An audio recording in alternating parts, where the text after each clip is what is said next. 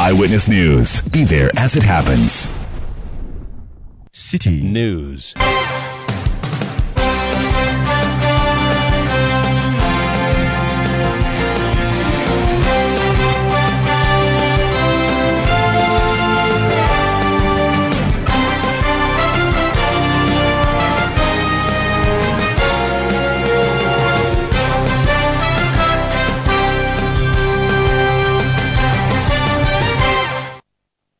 It's 17:30 GMT. This is Eyewitness News on 97.3 City FM. I am Umaru, Sanda, Amadu, and tonight I'm here with Nashika Caesar. And coming up over the next 90 minutes. Sometimes it baffles our mind that we are, as Ghanaians, we are getting crude here, and we can't have refined what we call crude oil to refine in our refinery. It's a serious matter that every Ghanaian, you, the media, the Ghanaian out there, please, this is not for only what you call workers of Ghana, but this is the only refinery that Kwame Nkrumah has been able to put down for us. Toll workers, that is managing director of the Tema Oil Refinery, to deal with toll workers whose actions would disrupt activities of the company as they embark on series of mass actions over the ailing state asset. We'll be hearing from them and possibly from Tema Oil Refinery. Also coming up, even after they were sworn in as members of Ghana's Electoral Commission, the NDC is now going to the Council of State and other institutions to insist that the partisan members are removed. And later on Eyewitness News, the National Labour Commission has asked the senior staff of University of Cape Coast to call off an indefinite strike. Meanwhile, the national chapter of the senior staff of university lecturers is planning to embark on a strike in solidarity. What would be the way forward? Stay with 97.3 City FM for more on this and many other stories on Eyewitness News. And in business, Ghana's economy grows by 3.7% in the last quarter of 2022. This is according to the Ghana Statistical Service.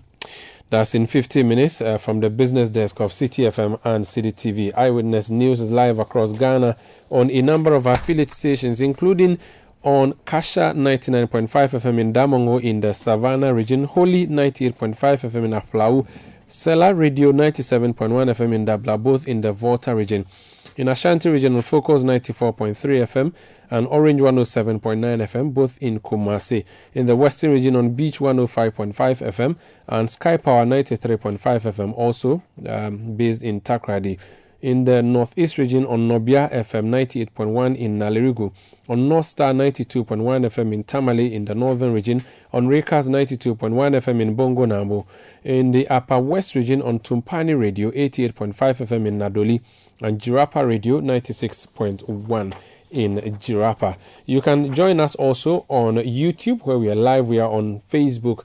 We are on citynewsroom.com. It's an interactive show. Do send your messages using the WhatsApp number 0549-986-996, or go on Twitter, drop me a tweet using the hashtag CityNewsroom, or tweet at Umaru Sanda, as well as at City973. Let's settle for details of our stories now.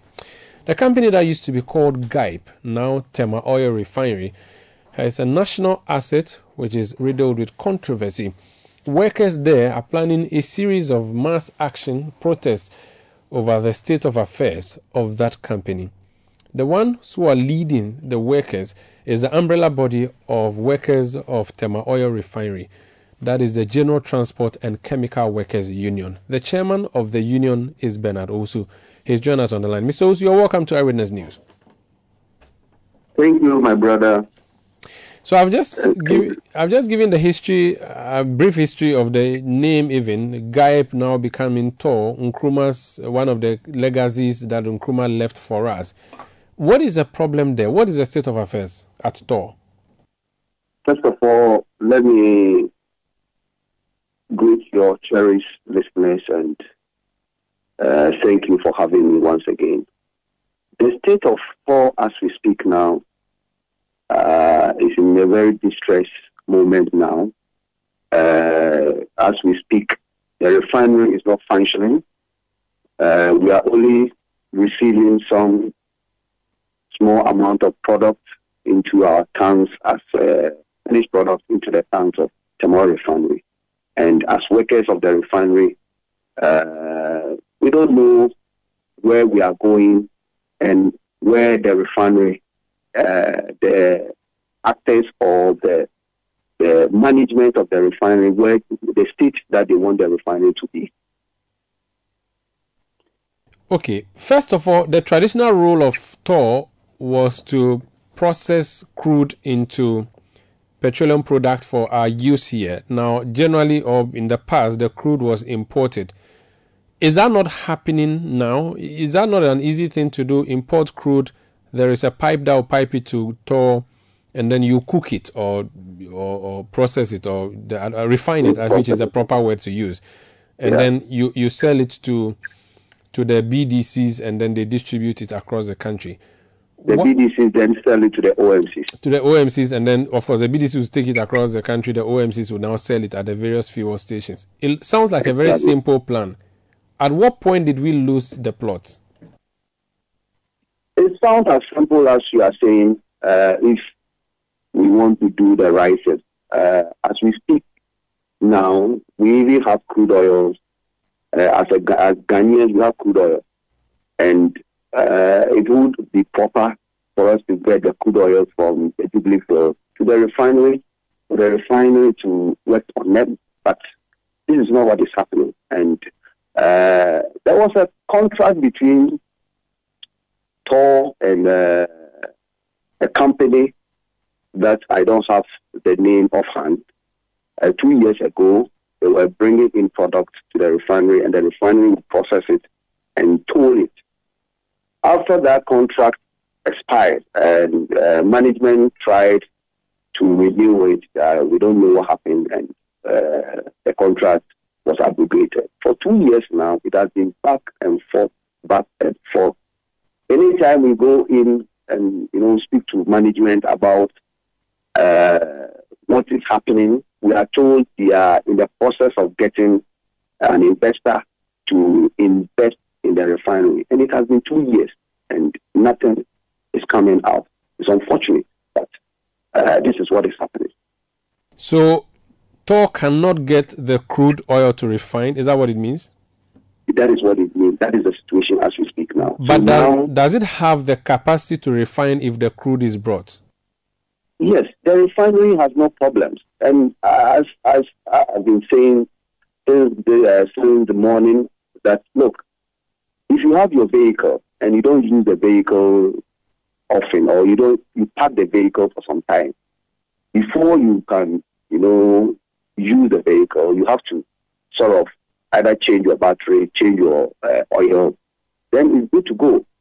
So if you have crude today, we just have to do some few maintenance and we'll be good to go. We don't see any problem with the refinery that if you have crude oil, we cannot refine. The challenge that we are having is that most of the workers are even going away. Some are going to Iraq, Afghanistan, and other places that if we don't take time before we get up one day, the place will be empty. That is one major challenge that the refinery is facing as we speak now. One of the issues around TOR, I remember during the late President Mills's administration, one issue that was topical relating to TOR had to do with the TOR debt. It is something that Ghanaians have been paying. What is the situation with TOR's debt? Is TOR still saddled with debts? Are Ghanaians still paying for that? The TOR debt recovery levy, as I'm aware, was not given to TOR. So, if Umaru, you can do us a favor, you can ask the ministry or the government what happened to the TOR recovery levy that was levied to Ghanaians. But as we know, that levy was not given to Tamar refineries. So where does the money go to? Because the money is collected on every liter of fuel that we buy at the pumps, isn't it? Yes, Umaru, that is exactly so. But our checks, TOR has not received those levies. We do not know where that money has gone to then, even though that was but is TOR still indebted though? Because the purpose was to help clear the so-called legacy debt at TOR. Do you know what the state of the debt at TOR is currently? Currently, I cannot give you figures, but I know TOR has a lot of debt. They cannot even pay their bills in terms of electricity, provident funds, statutory funds, and other funds that the refinery owns. There are a lot of other debt that Tor owns that they are not able to pay because they are not working. And as I said, the main or the core business of the refinery is processing of crude. And if you don't have the crude and you are just owing, you bring in some small amount of product into your tank. This cannot even take care of your overhead.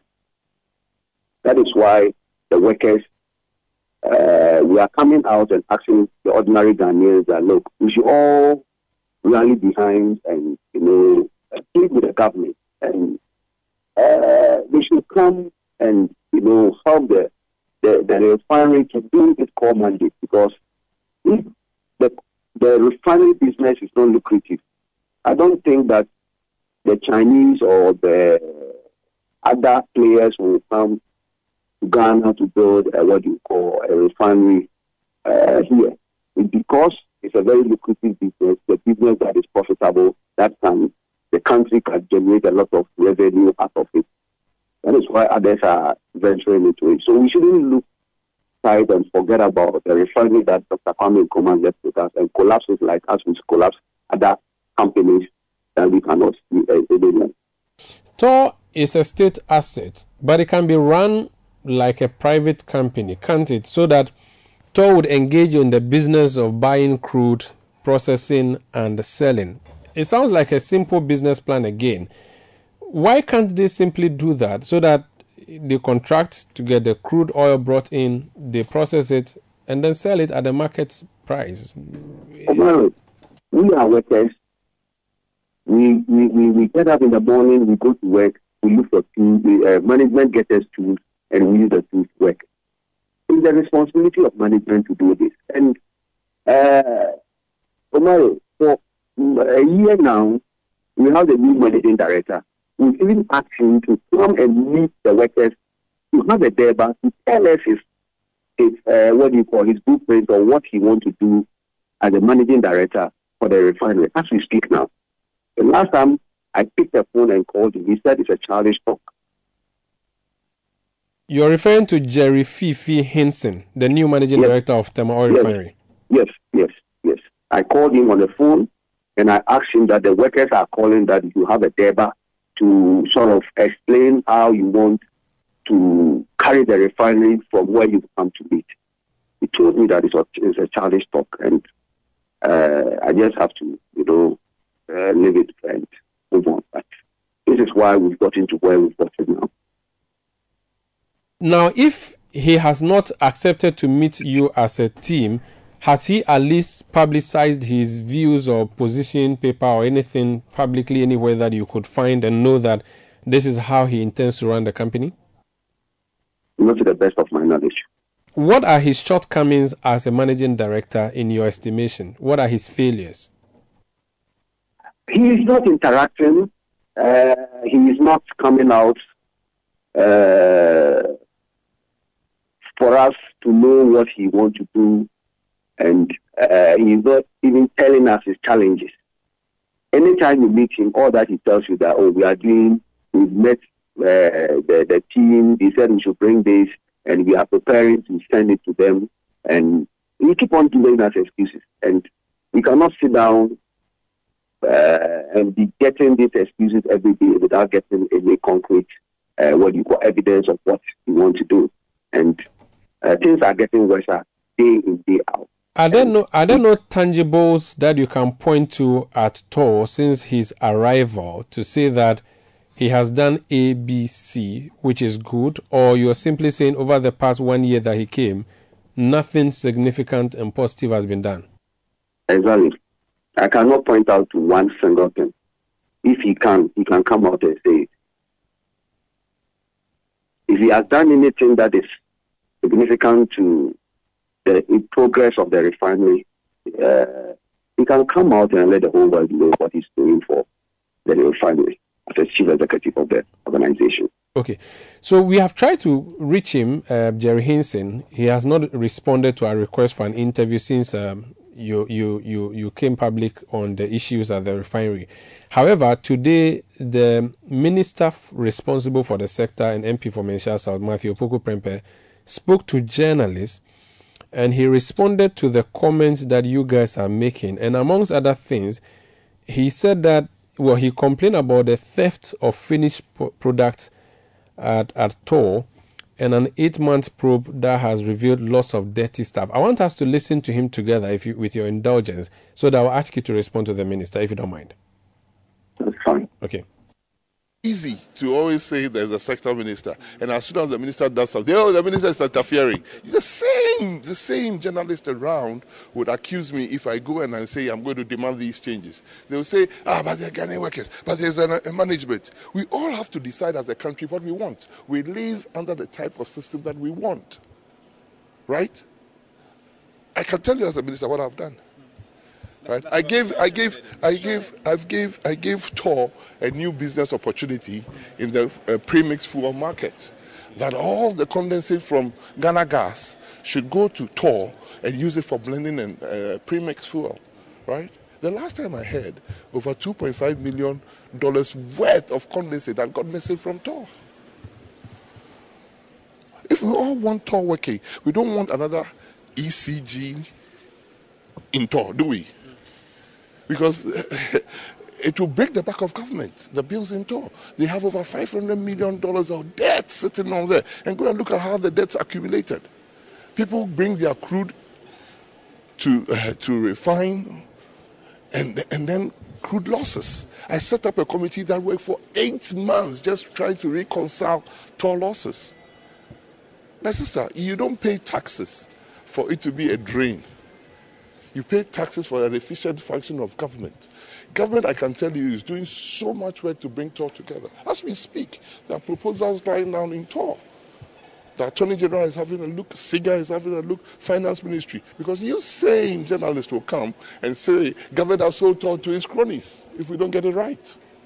And getting it right is a difficult proposition that we are putting out. And we will work diligently to give Ghanaians what is good.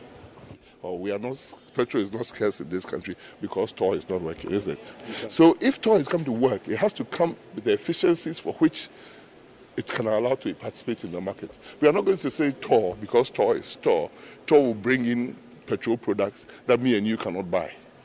You will turn around and tell, the old system was better, right?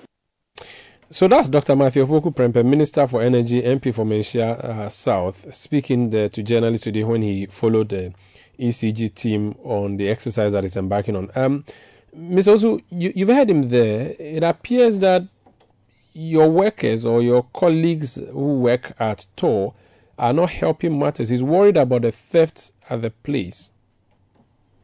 Umaru, if there's a theft at CTFM, I believe there are management there, there are processes there. If people are not doing the right thing, they are supposed to be fired. I'm surprised the CEO is still living in office. If the minister is saying this, because if you are a CEO and you've been tasked with the responsibility to ensure that the place runs efficiently, and it turns out that product that is given to you to sort of run to make money for the refinery, you are not able to do that. I think the minister should fire the MD and even dissolve the board. No, the minister should call out the workers who are acting hypocritically by saying that they want the problem fixed when they are the problem. No, my brother, as I said, I am a worker. If a worker does something, everywhere there is, what do I call it? You always have a black sheep around. And if the black sheep is the one causing the problem, we fish it out. As a chairman of the National Union, I will not sit down or I would even sort of defend any worker who will involve himself in criminal activities. No one will support that. So if there's a clear evidence that staff are doing things that are not right, why are we not going after them? Why are we not putting measures? The private entities are doing it. Why are we not doing it right as government entities? So, Umaru, we cannot say that the workers there are doing something which is wrong that we don't even have evidence to. Let's talk about another point he made. We are not having petrol problem or petrol crisis or petroleum crisis in Ghana because TOR is not working. So why should we bother about TOR? Why should we be bothered at all? Because we are fine anyway. The BDCs are doing a brilliant job. Our boss is there. We are okay. But what about the prices? What about the price? What difference would it make if TOR were processing? If TOR were processing, the prices will be down. Because on average, you need almost $4.8 billion to import petroleum products per annum. And if TOR is working, TOR can take 50% of this, this process in terms of bringing in crude and getting finished products into the market. Will privatizing TOR be the solution? Well, if government thinks so, I will not be the best to say, because as a worker union, you have no problem with the privatization of TOR, do you? For whatever it will take for the place to run, we don't have an issue with it. The issue about the probe that was conducted at the company, are you aware, did you appear before the committee that was doing the investigation about the theft and other challenges in the company? Yes, our members appear, and our members, some were, I believe most of our members were exonerated. But some were found to be complicit? To the best of my knowledge, no. Because you said most were exonerated, then it means some were not. Yeah. We have two unions there, so I don't know of the other unions. But my union, I know my members were exonerated. I see. Moving forward, you are planning to go and demonstrate. The MD says he's fine with your demonstration, but just make sure you do not affect or distract the works of the company. If you do, you, the workers, will be dealt with. How do you take that statement? Well, for him getting this energy to even write this letter, I'm surprised. He should have come out to tell Ghanaians the state of the refinery. Since the one that we started this in the action, we've not done anything that is affecting the refinery. So, I don't know what he's thinking, but I would advise him that he should come out and tell Ghanaians how the refinery is doing, rather than wasting his energy on his letters. It will not help matters. All that we are telling the ordinary Ghanaians is that the refinery is viable, and we are pleading with the authority to come to the aid of the refinery, so that all of us one day will be proud that the refinery that Kwame Nkrumah left with us is in good state, but not in practice. There's a huge private refinery, Central Oil, owned by the Chinese, coming up a few meters from TOR. Do you consider that as a threat? It cannot be a threat, because we are in a very competitive market, and if you have your refinery as a state and you are doing well, private can equally also have its refinery and run. It cannot be a threat to the refinery. You do not think that's the final nail that would be used to close the coffin of TOR, that TOR would finally become the white elephant that it has been for some time now, because there will be a very vibrant and privately run oil refinery next door? That will be a challenge to all of us as Ghanaians, to ensure that our own that we have, we should protect it and make sure that the refinery runs. That is why, as a union, we are now coming out to let the whole world know that, look, we shouldn't allow the refinery to collapse. Thank you so much for speaking to us, sir. Thank you, Umaru Sanda, for having me. That's Bernard Owusu. He is chairman of the General Transport and Chemical Workers Union. They have members who work at Tema Oil Refinery. This is Eyewitness News on 97.3 CTFM, broadcasting from number 11 Dr. Martin Loop in Adabraka in Accra. We are coming to you from our studios here. My name is Umaru Sanda. Amadu here with Nashika Caesar. When we return, we have other stories that are worthy of your patience. Please stay with us. Eyewitness News. Be there as it happens. Let your voice be heard on Eyewitness News on Facebook at facebook.com/City97.3, Twitter at twitter.com/City973, and Instagram at instagram.com/City973 with the hashtag Eyewitness News.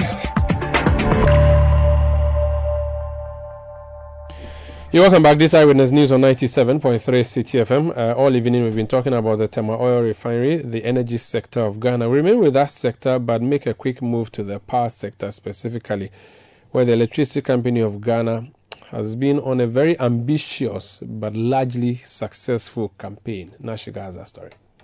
The Electricity Company of Ghana, ECG, has disconnected power to the administration block and master's bungalows of the Infantiman Girls Secondary School in Salt Pond for owing an amount of 316,000 cedis. The administration and master's bungalow of the Brewa Secondary Technical School were also disconnected for failing to pay an amount of 130,000 cedis. The Infantiman Municipal Assembly escaped disconnection after paying 20,000 cedis out of a total amount of 30,000 cedis owed the power distribution company. Some shops in the Salt Pond market were also disconnected. According to the Central Regional Commercial Manager of the ECG, Simon Pabite, his outfit has been able to mobilize 64 million cedis out of a total amount of 260 million cedis owed the company. We went to Brewa Secondary Technical School. Some of the master's bungalows there were owing so much. So we have to disconnect the master's bungalows that were owing. And then those that were spared were those who were able to pay their bills and then pay in full. From there we moved to the Infantiman's Assembly, of which they were also owing us around 26,000 cedis. As at February. They've paid 20,000 cedis today, and then the rest of the 6,000 they are going to pay it before Thursday. From there we went to Infantiman Girls Secondary School. The master's bungalows were also owing, so we have to disconnect the master's bungalow, and then we ended up disconnecting the administration block of the Infantiman Girls Secondary School. And then we are back here to the Salt Pond Township, the market square. Most of the stores here were owing. We took them off. Some of them have to pay, and then we make sure that they paid in full before we reconnected them.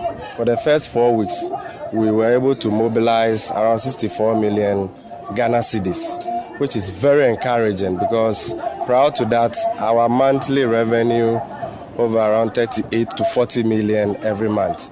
So if you are able to mobilize 64 million Ghana cedis for the first 4 weeks, it is very encouraging. We need money to pay the power generators. We need money to pay our staff. We need money to buy transformers and other things so that we can serve them better.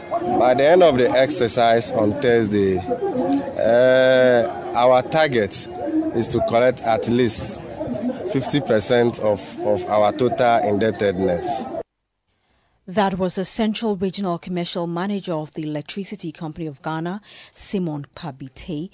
In the Ashanti region, the ECG has reconnected the Ashanti Regional Branch of the Ghana Broadcasting Corporation, GBC, after disconnecting it from the national grid 5 days ago due to the non-payment of bills.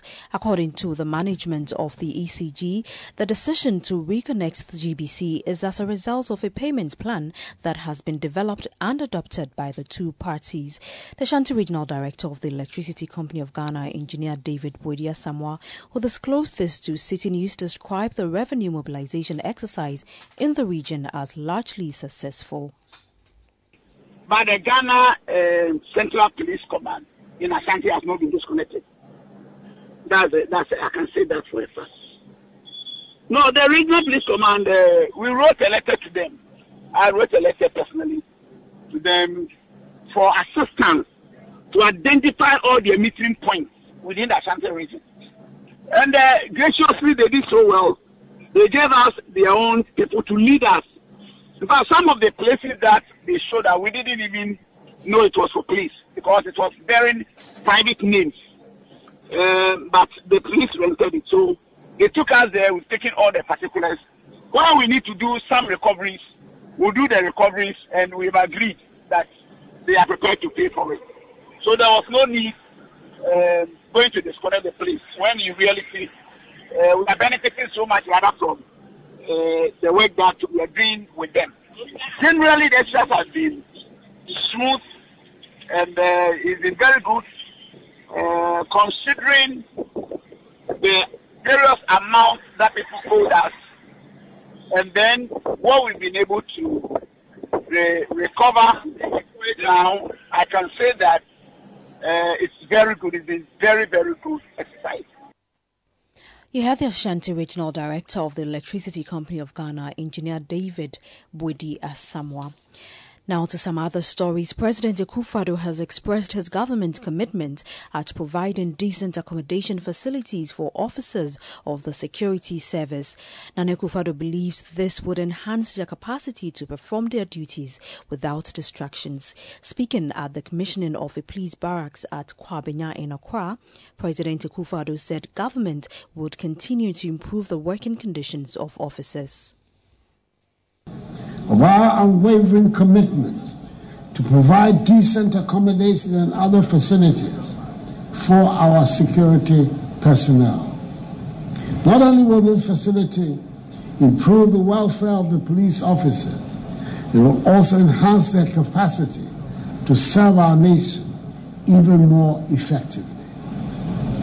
As we commission the first phase of this project, I urge the Ministry of Lands and Natural Resources, the Lands Commission and Unique Development Company to work in earnest and complete the remaining 192 housing units and other facilities that make up the second phase of the project. I've been briefed that work is also far advanced on the construction of 15-bedroom self-contained flats for the Ghana Meteorological Agency, the Ghana Airport Company Limited, and the Greater Accra Regional Office of the Driver and Vehicle Licensing Authority, DVLA. The completion of these projects is crucial to the implementation of the Aviation City project. Once again, I want to commend all those who have worked for the success of this project. And let me mention specifically Unique Development Company Limited for partnering with government to put up these facilities for the police service and for the excellent quality of its work. That was President Akufo-Addo. This is Eyewitness News on 97.3 CTFM. We're coming to you from our studios in Adabraka in Accra. When we come back, we'll talk about the Electoral Commission. The NDC wants the Council of State to unadvise the President on the appointment of two persons to the Commission whom have been found to be political or biased politically in the past, at least. Eyewitness News. Be there as it happens. Let your voice be heard on Eyewitness News on Facebook at facebook.com/City97.3, Twitter at twitter.com/City973, and Instagram at instagram.com/City973 with the hashtag Eyewitness News. You're welcome back. This is Eyewitness News on 97.3 CTFM. Daniel Akpaliok from Sanda says the Kwame Nkrumah's Ghana has seriously been destroyed by greedy and selfish politicians. The institutions that are supposed to be generating income for the nation are rather saddled with debts, and yet government seems to be doing absolutely nothing about it. The money we are seeking from the IMF today could have been generated in the country if we were in a serious country with serious leaders. Emil Akwensivie in Boso in the eastern region says, can the military, that's the 48th Engineers Regiment, handle Tor? Politics is destroying us. Parliament can make laws for the 48th engineers to handle Tor. It's been making profit today and making losses tomorrow. Fiamongo in Abo says Tema Oil Refinery should have been working to the benefit of Ghanaians, but is now doing nothing in this country. Can't the government help Tor to start a refinery which will help reduce the cost of petroleum products in the country? Please, President Akufo-Addo should do something about the company now. Anna Fena Neku says, is it not a shame that after 65 years of independence, Tor as an important asset cannot be revamped? Our leaders are very wicked and selfish. Babamu in Tamale says, in fact, imagine if Tor was in a good state, I think our fuel prices would have been cheaper. Tor needs to be back on track. Aka Paul Jr. in Ahafo says it's a very serious issue that a country on its knees would choose to pay workers of Tor without any work for over 60 years. Prof sends a message from Tema and he says, for years people have been receiving huge salaries at Tor for no work done. Even when Tor refines, the price is pegged at the imported price, so drivers do not benefit. You send your message to 0549 986 996, 0549 986 996. Let's talk about the Electoral Commission now.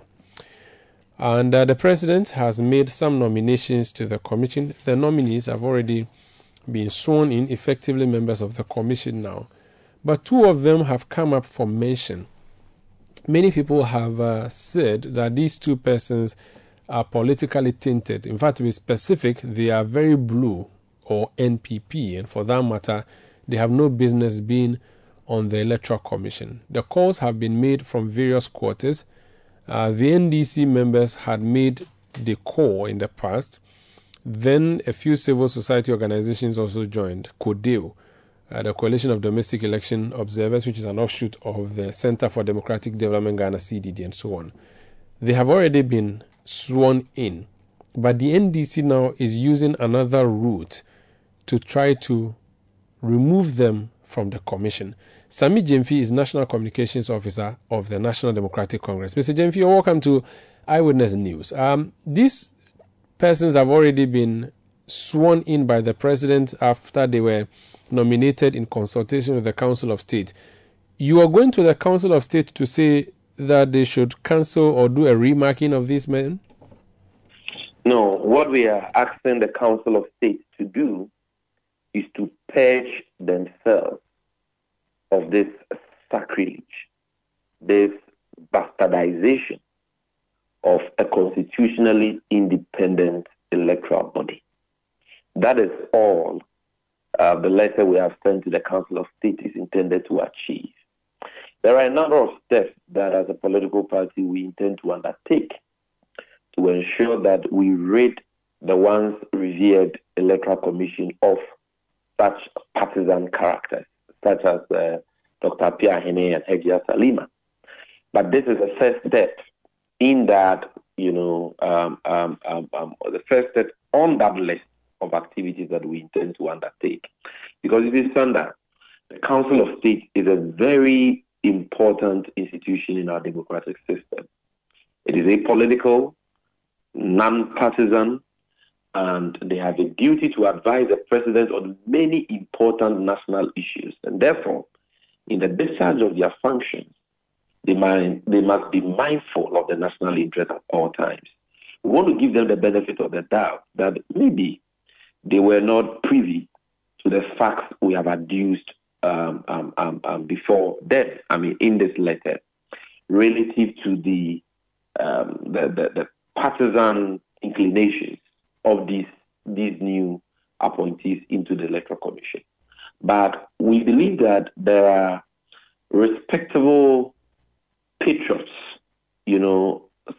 senior statesmen in the Council of State who are minded by the fact that a good name is better than riches or any partisan consideration. And we look at the facts, we have presented them objectively, and make another judgment call on this matter. We will be very happy if, in the light of the new evidence we have put before them, they can tell the President that, look here, you asked for advice on these appointments.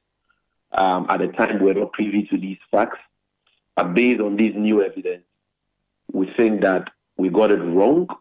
We do not think that the appointment of these partisan characters into the Electoral Commission is proper. It doesn't bode well for our democracy and for public confidence in the Electoral Commission. And therefore, we advise that you reconsider, or moving on, we prevent some of these things from happening. Or if you have any influence on these appointees that you can bring to bear and ensure that they resign amicably, please do so.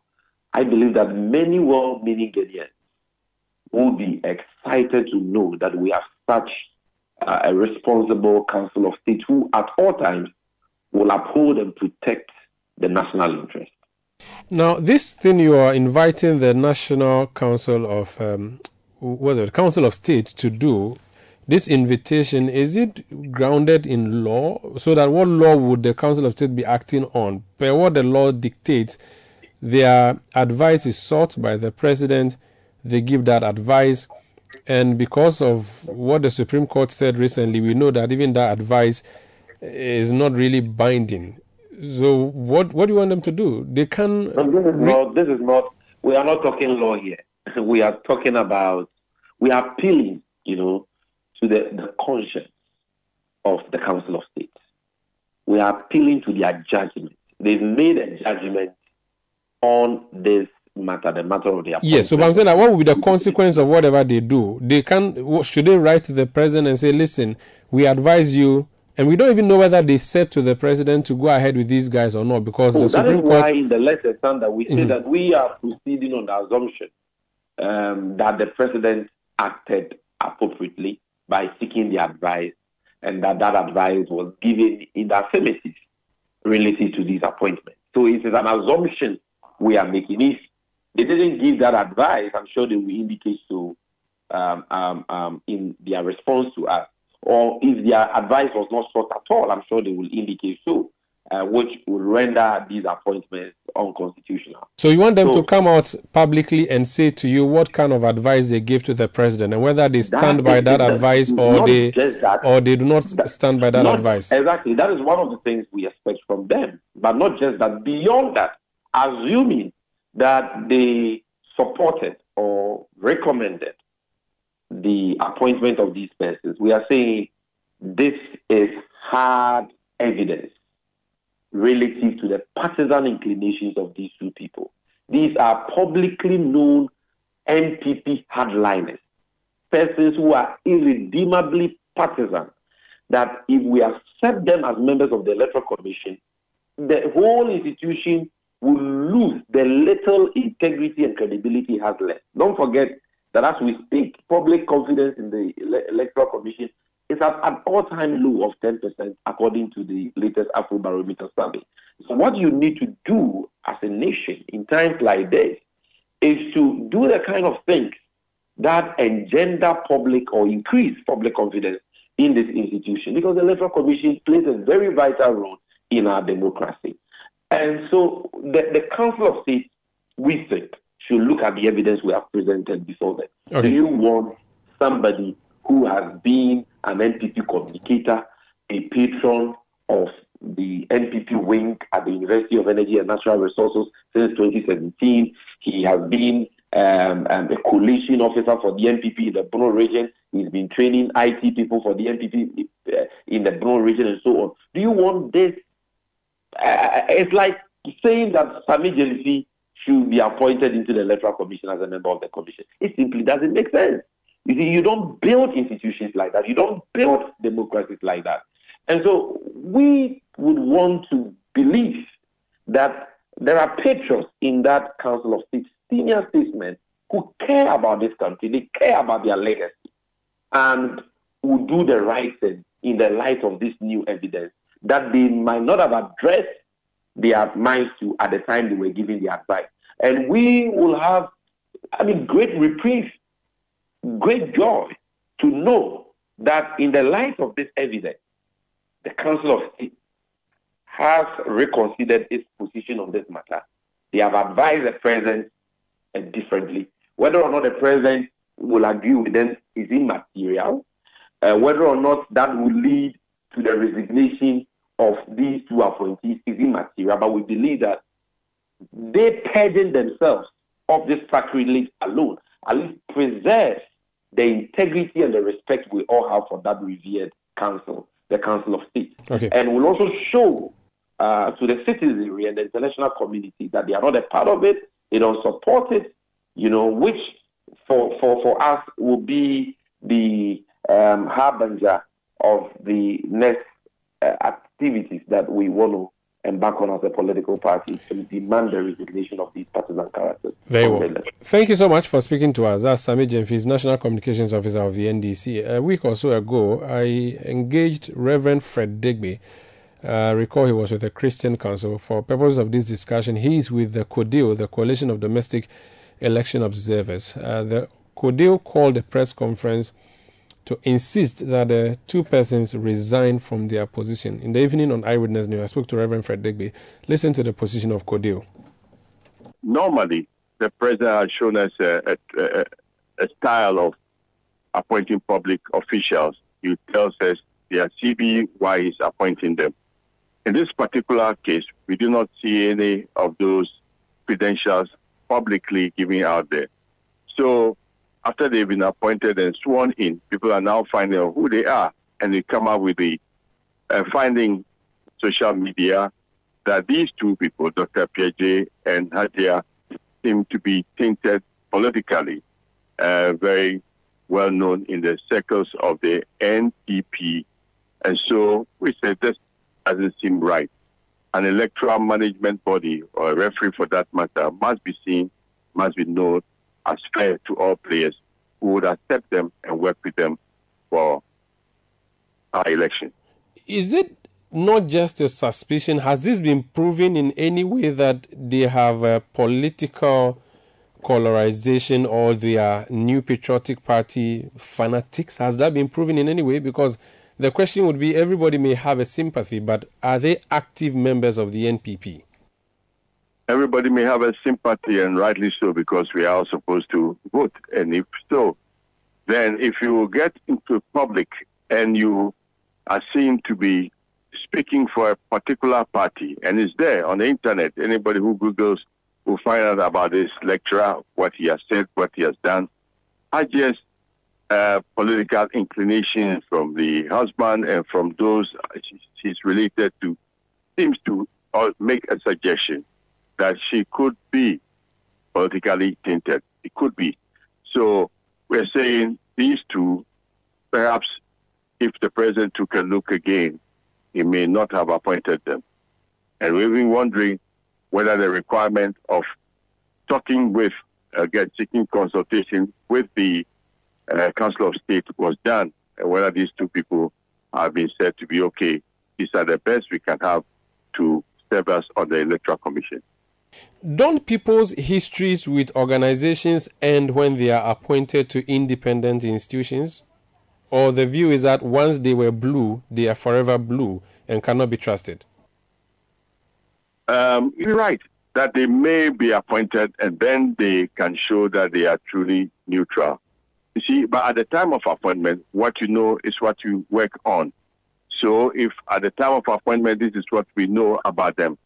You see, we live in a very polarized society, and already the ratings of the Electoral Commission across the years has been plummeting.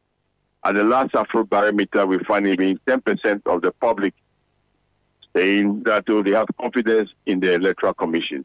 So if you're going to continue to add to that body people who are perceived to be politically tainted, we are afraid that we're just going to make it more and more difficult for anybody to have any confidence in that electoral body.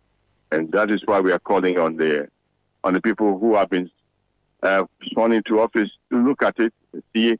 We're calling on the Ghanaian populace to let their views be known. Some have made their views known already, that this one we think is gone too far. There are many more people who would have fitted that bill without too much sweat from the general public. That's Reverend Fred Digby. He is with the Coalition of Domestic Election Observers, CODEO, spoke to me over a week ago on that issue of the persons who have been nominated to be members of the Electoral Commission, which persons have already been sworn in, but which persons CODEO was asking to resign, and NDC is now asking the Council of State to reverse its advice to the President in order that these persons would be removed, or at least say that it is not part of the process, or it does not agree with the decision based on new information that is being given to it, that these persons are NPP members. This is Eyewitness News on 97.3 City FM. Let's talk about the Labour front now. And the lecturers at the university, the senior staff of the university lecturers at the UCC, that's University of Cape Coast, have been on strike over delay in the payment of negotiated allowances, conditions of service, and the promotions. Now, at the national level, the association is also planning to embark on a strike in solidarity with their colleagues in Cape Coast. Isaac Donko is the national president of the Senior Staff Association of University Lecturers. Mr. Donko, you're welcome to Eyewitness News. My brother, thank you for having me. You want to embark on a strike to support somebody else's strike? Help me make sense of that. Okay. First of all, good evening to your listeners as well as my members across Ghana public universities. We are not striking to support somebody else's strike. We are striking to support our local chapter. Our local chapter at UCC. And what is affecting UCC is gradually going to affect everybody. And it has started from UMAT. It has started from Amstead. So if care is not taken, it is going to descend across all campuses. So you have to tackle it from the root. And I think the best time to do is now. Once UCC have started at national level, we support them 100%. That's why we've given our consent to their support. We've written to National Labour Commission. We've notified the authorities involved, UCC, Amstead, UMAT, GTEC, Labour Commission, and the rest that come next week Wednesday, if nothing is done about that, we are also going to lay down our tools nationwide. And that's our decision. Okay. The reason you want to go on this strike is because of what is happening to your local chapter at UCC. The NLC has made a decision on that. I want you to indulge me, so I play the sound or the voice of Honorable Fosua Samoa, who is the Executive Secretary of the National Labour Commission. He has made the Commission has made a determination. Let's hear that determination, and then I will ask you if that would mean anything to your plan. Let's listen. Okay. The Commission has directed them to call off the strike to enable the Commission hear the matter. So the matter has been adjourned for 1 week. For them, because by law, the negotiations cannot go on, arbitration, mediation, and all proceedings whilst we are on strike. We received a letter on the Thursday preceding Easter. That was on the 6th. Yes, you have made a complaint that we gave a directive that management should engage you. They haven't engaged you, and you are reporting to the Commission. So that is why we responded and said that yes, now come with management who you are alleging to have failed to comply with the decision of the Commission, so that the Commission will go ahead and listen whether it is true or not, whether you are engaged or not. Well, that's an allegation that has been made. That's why we invited them to appear before the Commission. And in that letter, it was stated that while the Commission is seized with the matter, right, stay all action, that is including the threatened strike. Unfortunately, they declared a strike. So that's the Executive Secretary of the National Labour Commission, Fosua Samoa there. Mr. Donko, now the people for whom you are planning to go on the strike have been ordered to go back to the classroom. Would that affect your plan too, or you would disregard the NLC's decision? Well, UCC local works directly under me. I'm the national chair. We control the affairs of the association. So the matter has been given to our lawyers. They are on legal strike. We've asked their management to do the needful. So if they are ready, and I'm sure they are ready, because this evening, as I'm talking to you, I've seen a letter inviting the local chapter for a meeting on Friday.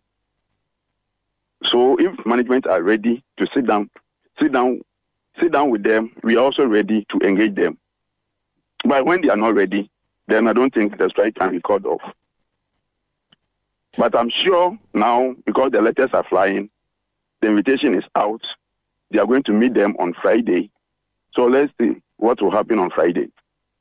We'll wait to see what happens on Friday. Thank you so much for speaking to us. Thank you too.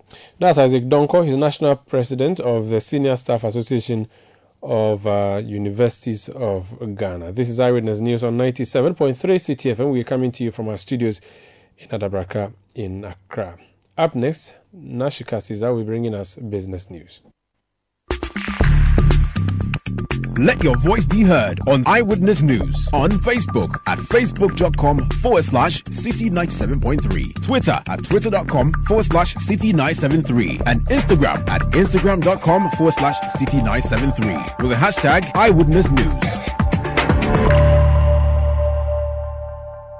Get the details. Every significant financial transaction, every market movement, and all the policies that affect your business. City Business News. Be informed. Time now for City Business News on Eyewitness News, powered by citybusinessnews.com. I am Nashika Caesar. Let's settle for the details. Latest data from the Ghana Statistical Service, GSS, indicates that Ghana's economy has grown by 3.7% in the last quarter of 2022. The GSS further explains that this growth was driven by progress in the mining and acquiring information sectors, as well as the communication, public administration, defense, and social security sectors. Agriculture, education subsectors were also the main drivers of GDP growth. Here is the government statistician, Professor Samuel Kobina Enim, speaking. We turn to the highlights of the last quarter 2022 GDP and the annual GDP. In the last quarter of 2022, Ghana's economy grew by 3.7% with all the sectors taken into consideration. If you discount the effect of oil on our GDP in the last quarter of 2022, the economy grew by 4.3%. These respective growth rates of 3.7% and 4.3% are relatively lower than the growth rates that were recorded between the period 2020 and 2021, when oil GDP grew by 5.6% and non-oil GDP grew by 6.9%. From a sectoral point of view, the economy continued to be driven by the services sector, which in the last quarter of 2022 contributed 45.3% to the GDP of the economy. We saw a marginal increase in the contribution of the industry sector, growing from 33.4% in 2021 to 36.0% in 2022. We saw a reduction in the contribution of agricultural sector, which grew by 22% in 2021 and slowed down to 18.7%, a dip of about 3.3 percentage points in 2022. That was the government statistician, Professor Samuel Kobina Enim. Now, the Chief Executive Officer of the Ghana Shippers Authority, GSA, Benonita Bismarck, has stated that the success of the African Continental Free Trade Area (AfTA) largely hinges on an effective transport and logistics regime that can support trade among African states. This comes on the back of the GSA's track record in facilitating trade, which includes the setting up of shipper complaints and support units at all the country's entry and exit borders to offer real-time assistance to shippers. She made a call when a team from the AfTA Secretariat, led by the head of Trade Facilitation and Customs, Benita Jan, paid a working visit to the GSA. We have done a lot of work. We don't have to reinvent the wheel. We have our staff sit on trucks to ply the route, just to find out how many checks there are, what monies, whether it's the police, it's the immigration, whether it's customs, and then we come back and then we address it with the relevant agency. So you are the right agency to speak to about these matters, and because we've done the study, we don't have to reinvent the wheel. And so, Demeter, we are open as Shippers Authority. So, I think we're in the right place. Let us know how we can strengthen the collaboration. That was the Chief Executive Officer of the Ghana Shippers Authority, Benonita Bismarck. Away from that, a senior economic analyst at the National Resource Governance Institute, Dr. Alex Ampabin, has cautioned the government about its revenue expectations from the newly assented tax bills.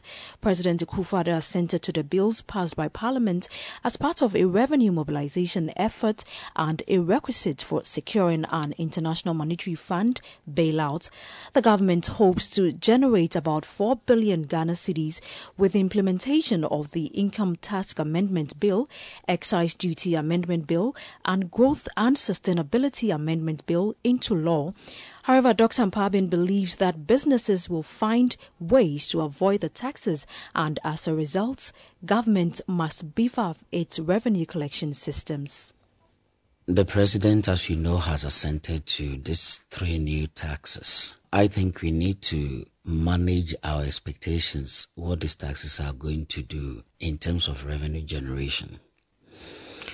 Because each of them, taxpayers are likely to respond differently. We have the Income Tax Amendment Act now. Well, it is to capture gains on capital, so realization of assets. Passage of the law on its own is not going to allow somebody to report if they sell their houses or plots of land. It will take other support mechanisms. It will take other institutions collaborating to make this work.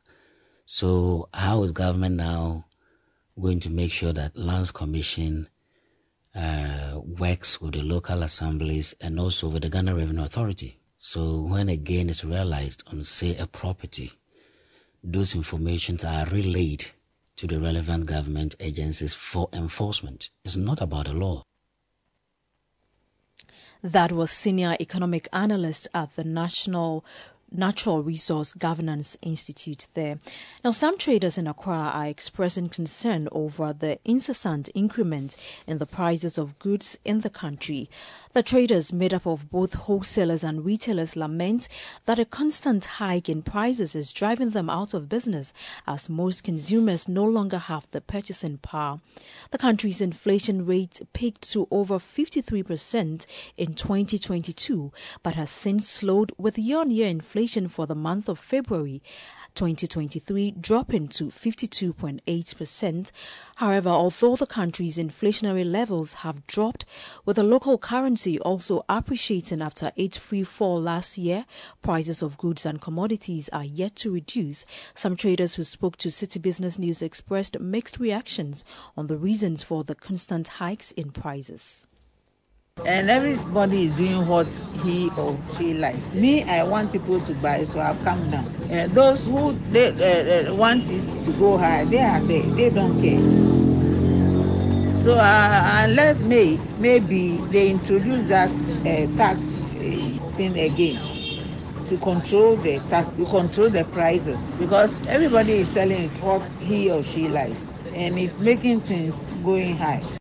For example, we get things from Guinness Ghana, then they give us prices we're supposed to sell at, and then we sell sometimes exactly at those prices. So you cannot tell me that I'm exploiting customers. If when the government or the company has given the price, I should sell at. It is not exploitation. But I'm selling at the price the Guinness Ghana has given me to sell at. So I don't think I'm exploiting the customer. I think they should do something about the economy. It's hard. People are complaining. I'm complaining myself. Even though I'm a wholesaler, I'm also complaining. We are all complaining. Something must be done about it. Those were some traders in Accra speaking on the hike in prices of goods. And that's all for City Business News on Eyewitness News. It was powered by your most comprehensive business news website, citybusinessnews.com. My name is Nashika Caesar. Up next is Point Blank. Eyewitness News. Be there as it happens.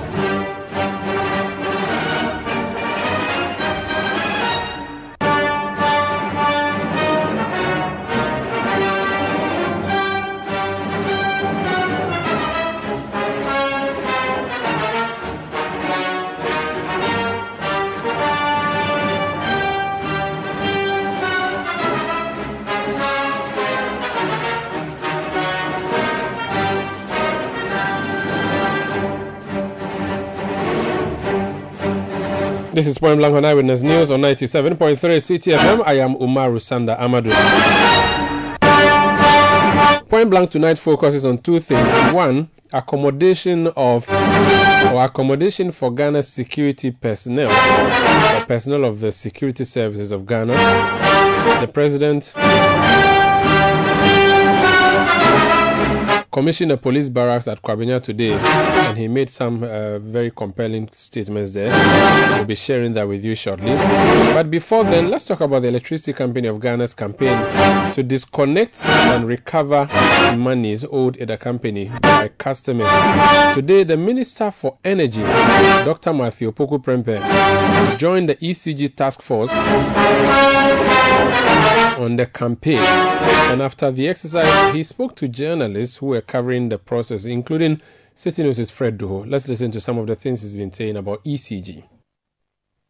When ECG began this program, I always communicated to the management that I'll demonstrate our support for this program by physically visiting one or two entities with them. And that is what I've done today, and probably I'll do on Friday. You've been receiving briefing from the task force, every now and then. What have they been sharing with you? Has the exercise been successful? What are the challenges they faced that they've shared with you? The ECG, I think, said that the amount of money that they intend to collect or has not been paid over a certain period was over 5 billion. I would like to know when they finish the program how much they've been able to collect and why they were not able to collect probably 80% of the bill. I don't believe in success factors we cannot all clap to. If they think the program has been successful, they must demonstrate it in how much they've retrieved. If not, what has caused their inability to retrieve it, and what plans are they having for subsequent visits? So generally, I have been on the field with them a number of times. There are a number of illegalities in the system, and as a ministry, what would you be doing about it? The first thing I want to share is that there shouldn't be some payers of electricity and others who are we call non-payers of electricity. Whether it's because the meter is not working, or it's because you are doing things, or you are using a meter not certified, or you are bypassing the ECG system. Who should pay for who to enjoy? We should all know that ECG is rendering such a vital service for all Ghanaians, especially in their zone, and everybody must prioritize paying electricity. We should really look back for when we were not enjoying electricity and we were all having generators. And if you'd like, all of you do a study. Switch off your ECG, prepayment system, don't pay for 1 month, and use generator for 1 month and compare the bills.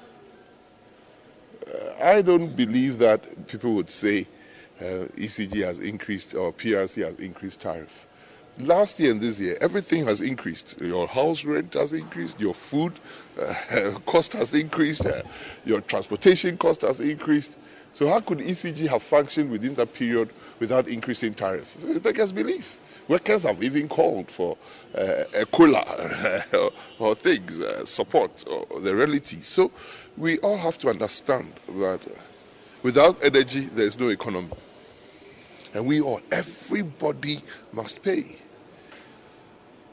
You can't want lights and shout if the lights are not on and you shout against government. And if lights are on, you say, I won't pay my bill. My ministry operates on prepaid meters. We have to be responsible to our duties, or else we should stop asking government for electricity. Once you see it, once we all see the visible improvement in electricity system over the years compared to some years back, we should all make it a point to advise Ghanaians, everybody you know. We live in the same neighborhood. You already know those who are not paying. You even know those who are doing illegal connections. You either have to give us a tip-off or you have to encourage those people to be. The more people pay, the less the bill will be. If 30% of Ghanaians are not paying, or ECG is not able to collect 30% of the money, it means only 70% are paying for the 100%. And obviously, the bills will be higher. Would you be supporting calls for a tariff adjustment by ECG in the coming? I don't remember the last time ECG increased tariff. The ECG does not increase tariff. PRC is a body that has been set up by Ghanaians for Ghanaians to work on behalf of consumers. So they come up with a rational tariff, a tariff that they deem must be affordable and can be affordable. I would like people to really compare 1st January 2016, the price, and 1st January 2022, the price in dollar terms, and see which one was even cheaper. I can put it on record that when you do the sums, it's probably far cheaper in 2022. So ECG has faced a tremendous pressure to deliver. Because without ECG, we all hear that the government is restructuring the debts with the independent power producers. They all rely on ECG to pay these power producers. And if ECG cannot collect the amount of money it has to collect, the independent power producers will never have enough money to pay to continue producing the power for all of us to enjoy. We have to live responsibly, Priya. You see, when I talk about responsibility, I really mean that we all up and running. You don't say food prices are expensive or extremely high, so you wouldn't eat. You would rather start looking at what you eat and how many times you eat and readjust to your pockets, right? I'm saying after food, probably the next thing is about energy, whether electricity or energy for our car. In the last year, I think we've all had the trotro drivers and taxi drivers and everything increase prices incessantly. After every fuel price adjustment, we are being told to pay more for power. If you think that you cannot pay, you find a way of working more efficiently or better. So if you go to work 5 times a week and your work would permit, you start probably going 3 times a week. But you cannot say you are not going to go to work. So the other side is how much we consume the energy at home. We should use more energy efficient equipment. Right? We should use more energy equipment. And we should make sure when we are leaving our homes, we don't leave the electricity on. Some SLT consumers, the special low tariff consumers, companies in the country are calling for some, reduction in tariff for them because they are also working and employing and supporting the economy. And currently, the economy is quite tight for everybody. And the companies, to sustain their operations, they are calling on your ministry to help them reduce tariff. Is it only the Ministry of Energy that is involved in price setting and prices of goods and services? You can make some interventions. And I'm sure if you check the last PRC tariff adjustment, they did far better for SLTs than has ever happened in this country. Let us trust the systems that we have operating. The last PRC tariff adjustment, they did work for the SLTs. But it's not only energy, it is the key component in industrialization. But if we are the same people, we are not paying for the bills, whose company should make profit for ECG to make a loss? And who should fill up the ECG losses for who to make a profit? It's a simple question. If you say he's employing 1,000 people, so he should not pay electricity, who should pay the electricity? That's my whole question. I'm not sure. I'm not saying that if the electricity bill could get cheaper, we shouldn't make it so. We've demonstrated in part, I suppose, the sensitivity of this government, that the December price of fuel and the April price of fuel, there's a marked difference. The benefits of government policy has accrued to Ghanaians. If it's possible in electricity, like I said, the PRC in price rate determination and last price review, I think they did better for SLTs. And we want even to do better with PRC. We want to come to the position like fuel where the price is the same. That's where we want to get to. Yeah, Honorable, please, the IPPs for some time now have also given them that when this money is collected, they will receive their share. I'm not sure that any IPP has come to you that the money collected, they are not receiving it. They say it's not enough. It's different from not receiving. And I'm sure if ECG collects 30% less of what it has to collect because people are stealing, because people are bypassing, because people are not paying, with all good excuses that people are giving for not paying, how does ECG pay its IPPs? That is a reality, my sister. 1 + 1 can never be 1.5. And if we try to make it 1.5, the 0.5 will be hovering somewhere, and you have to chase it. And that's what ECG is doing now. How is it? ECG must not be chasing customers like it's chasing in Ghana. But there are two sides to every situation. It is because Ghanaians have not come up with a situation where they willingly go and say, even though my bill hasn't come, I'm paying because I know that every month I consume 100 units. So if my bill, please, can I finish this one? If my bill has come and it's 100 cedis and it's not come, let me even pay 50 cedis down. If we all get into that habit, we would lessen the pressure on ECG to pay the IPPs. And the IPPs will not come to you, my sister, with the situation that they have, they are not getting enough. Yes. Any updates on the good for oil policy? I thought today I was around with ECG. It's good to address that, especially when toll workers are on strike. Toll workers on strike for what reason? I mean, toll workers, me and you would know that they are even taking a longer time for us to hear from them. We normally hear their threats and their strikes. They are protesting today too as well. They are protesting today. I haven't been informed yet. I'll find out from them. Actually, I was speaking with some of them today.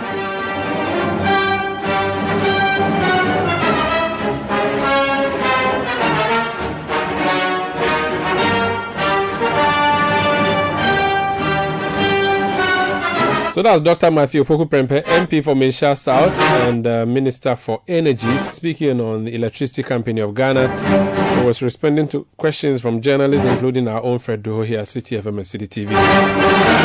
Now let's talk about accommodation for personnel of our security services. The President today commissioned a police barracks at Kwabenya in Accra, and he said government will continue to improve the working conditions of officers. Let's listen to him. I must at the outset thank the Ministry of Lands and Natural Resources under the leadership of its dynamic Minister, Samuel A. Jinapo, Member of Parliament for Damangu, and everyone involved in this project and in the Aviation City project. It is testament to government's resolve to modernizing our cities and providing decent accommodation and housing for our men and women in uniform. Ladies and gentlemen, building a progressive and prosperous Ghana requires that we continue to invest in the development of our infrastructure, the provision of essential services, and the improvement in the living conditions of our people, even in the midst of a global economic crisis. The importance of land to the realization of this modern, prosperous Ghana is self-evident. It is estimated that Ghana's urban population will reach 72% by 2035. This represents a unique challenge as well as an opportunity to develop innovative solutions to the growing demand for housing, infrastructure, and public services in our major cities. To address this challenge, government has been working tirelessly to implement a comprehensive urban development strategy, which includes the construction of affordable housing units, the expansion of transportation networks, and the upgrading of public facilities such as schools, hospitals, and police stations. We made considerable strides in this respect.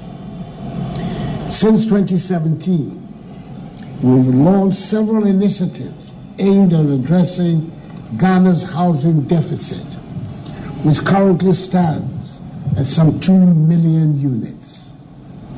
Despite these measures, rapid urbanization continues to put immense pressure on our land resources. This has led to the degradation of some of our prime lands, particularly in urban areas. It is therefore of utmost importance that we prioritize the optimal use of our land resources. That is why government through the Ministry of Lands and Natural Resources and the Lands Commission, has embarked on an ambitious urban renewal program aimed at redeveloping prime areas in major cities across the country, including the Kumasi Sector 18, the Marine Drive Tourism Development Project, and the Takrady Beach Road Redevelopment Scheme, amongst others. This facility, which I'm commissioning today, is the outcome of one such urban renewal program, the Aviation City Redevelopment Project at the Airport Enclave. It is to pave way for this redevelopment that these state-of-the-art facilities have been constructed through a public-private partnership with a unique development company for our hard-working men and women of the Ghana Police Service.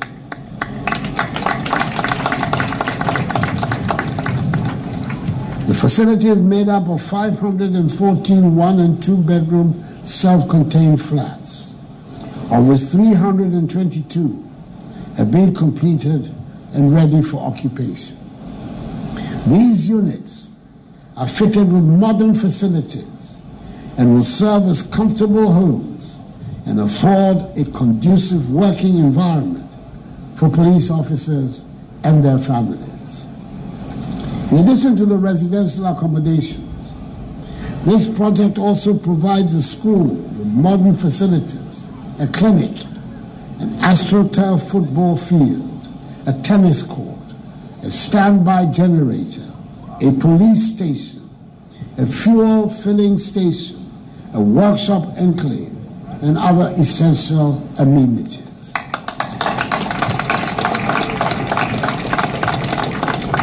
This is further testimony of our unwavering commitment to provide decent accommodation and other facilities for our security personnel. Not only will this facility improve the welfare of the police officers, it will also enhance their capacity to serve our nation even more effectively. As we commission the first phase of this project, I urge the Ministry of Lands and Natural Resources, the Lands Commission and Unique Development Company to work in earnest and complete the remaining 192 housing units and other facilities that make up the second phase of the project. I've been briefed that work is also far advanced on the construction of 15-bedroom self-contained flats for the Ghana Meteorological Agency, the Ghana Airport Company Limited, and the Greater Accra Regional Office of the Driver and Vehicle Licensing Authority, DVLA. The completion of these projects is crucial to the implementation of the Aviation City project. Once again, I want to commend all those who have worked for the success of this project. And let me mention specifically Unique Development Company Limited for partnering with government to put up these facilities for the police service and for the excellent quality of its work. This obviously is a great step towards the redevelopment of the Aviation City Enclave, which will give a positive facelift to our capital city. Let me assure you, ladies and gentlemen, of my full commitment to the realization of this project towards the Ghana we aspire. I'm confident that with God's guidance and your support, we will achieve our vision of a developed, progressive, and prosperous Ghana. Accordingly, I have the singular honor and pleasure to declare the Kwabenya Police Barracks duly commissioned.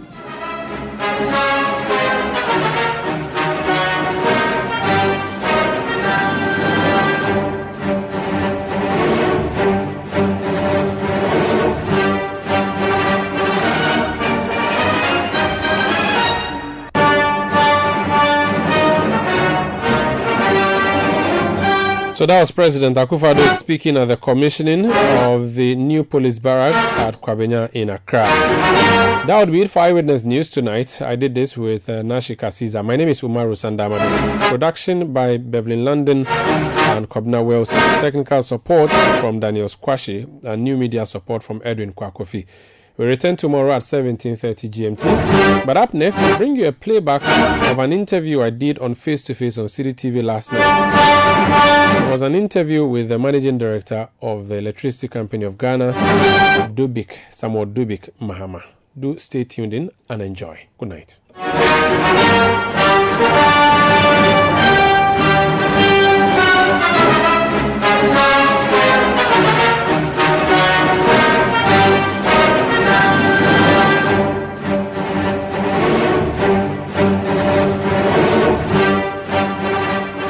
City News. We speak first. Reach our hotline on 0302 224959 and get interactive on Facebook, City 97.3 FM, and on Twitter at City 973.